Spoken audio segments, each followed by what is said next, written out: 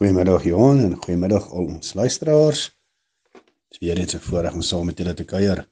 Daar's soveel dinge aan die gang in terme van wat in die wêreld aan die gang is nou. Daar's die sprake van 'n nuwe wêreldorde. Daar's die oorlog in Oekraïne. Daar's die oorlog van Israel in Palestynë. Daar's soveel konflikte reg oor die wêreld. Die hele gedagte van artificial intelligence.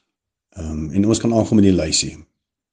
Ekonomie, politiek, klomp goed. Midde van al hierdie dinge is daar hierdie gesprekke oor, maar is dit nou die einde? Is dit die eindtye? Is Jesus se wederkoms om die draai? En hoe moet ons daarna kyk? Hoe moet ons dink oor al die eindtye? Daarom wil ek sommer net vandag kom en bietjie daaroor gesels. Ons gedeelte in Matteus 25 en so 'n bekende gedeelte waar Jesus kom en dan praat hy oor die maagde. 5 maagde wat die bruilof ingegaan het met die verwagting dat hulle olielampies is vol. Ander 5 maagde se olielampies was nie vol nie. En toe dit vir hulle voel of die bruidegom talm, toe die wie se lampies nie vol was nie, na hulle toe gegaan, wie se lampies wel vol was. En vir hulle gesê, maar geef ons van julle olie. Maar die wie se lampies vol was, kon dit nie vir hulle gee nie. So kom Jesus dan in Matteus 25 vers 13 en dan sê hy, wees dus altyd wakker en gereed, want julle ken nie die presiese datum of die tyd van my koms nie. Jy sien, daar is soveel spekulasie gewees oor soveel jare oor wanneer Jesus se wederkoms plaasvind. Van daardie datums het al verval. Is al in die verlede. Ek onthou met die omdraai van die millennium 1999 oor na 2000 toe. Sal nooit vergeet nie, daardie spesifieke aand is ons op die strand in Mosselbaai en die gemeenskap is daar. En daar was mense gewees wat gesê het, maar Jesus kom presies 12 uur, en ek onthou. So 5 voor 12, dan wonder ek, jy weet. Imagine it. Sien maar net, hy kom wel 12 uur, middernag. En ek onthou toe, my horlosie 12 uur slaan, dan kan maar niks gebeur nie. 1 minuut oor 12, dalk is my horlosie vroeg. 5 minute oor 12, 10 minute oor 12. Alright, ek kan vaar. Jesus het nie gekom nie. Sy wederkoms gaan nog plaasvind. Maar binne in al hierdie baie gerugte van oorloë en aardbewings en 'n klomp goed wat in die gang is, wil ek jou sommer net vandag kom bemoedig met daai laaste teksvers wat Jesus vir ons kom sê het.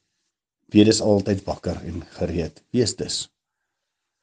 En daarom my uitnodiging vandag, ongeag jou omstandighede, ongeag waar jy jouself bevind, ongeag die realiteit in jou lewe, ongeag al die onsekerheid oor wat in die wêreld aan die gang is en wat die implikasie van dit op jou persoonlik en op jou gesin en in jou wêreld en in jou besigheid is. Ongeag hoe jy dink oor 'n klomp goed rondom die wederkoms van Jesus, wees gereed. Wees jy en ek, maar net daardie mense wat in verhouding met God sterk staan, wat naby die Here lewe, wat tyd met God in woord spandeer, tyd met hom in gebed spandeer, wat dit doen waarvoor hy ons geroep het. En laat ons gereed is, nie net om vanuit ons verhouding met hom reg te wees as hy kom nie, maar ook om sy groot opdrag uit te voer, om disippels te maak, om soveel as moontlik mense te beïnvloed met die goeie nuus aangaande die koninkryk van God.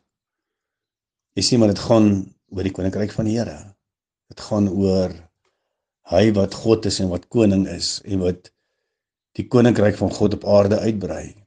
Dit gaan oor hy wat die kerk bou.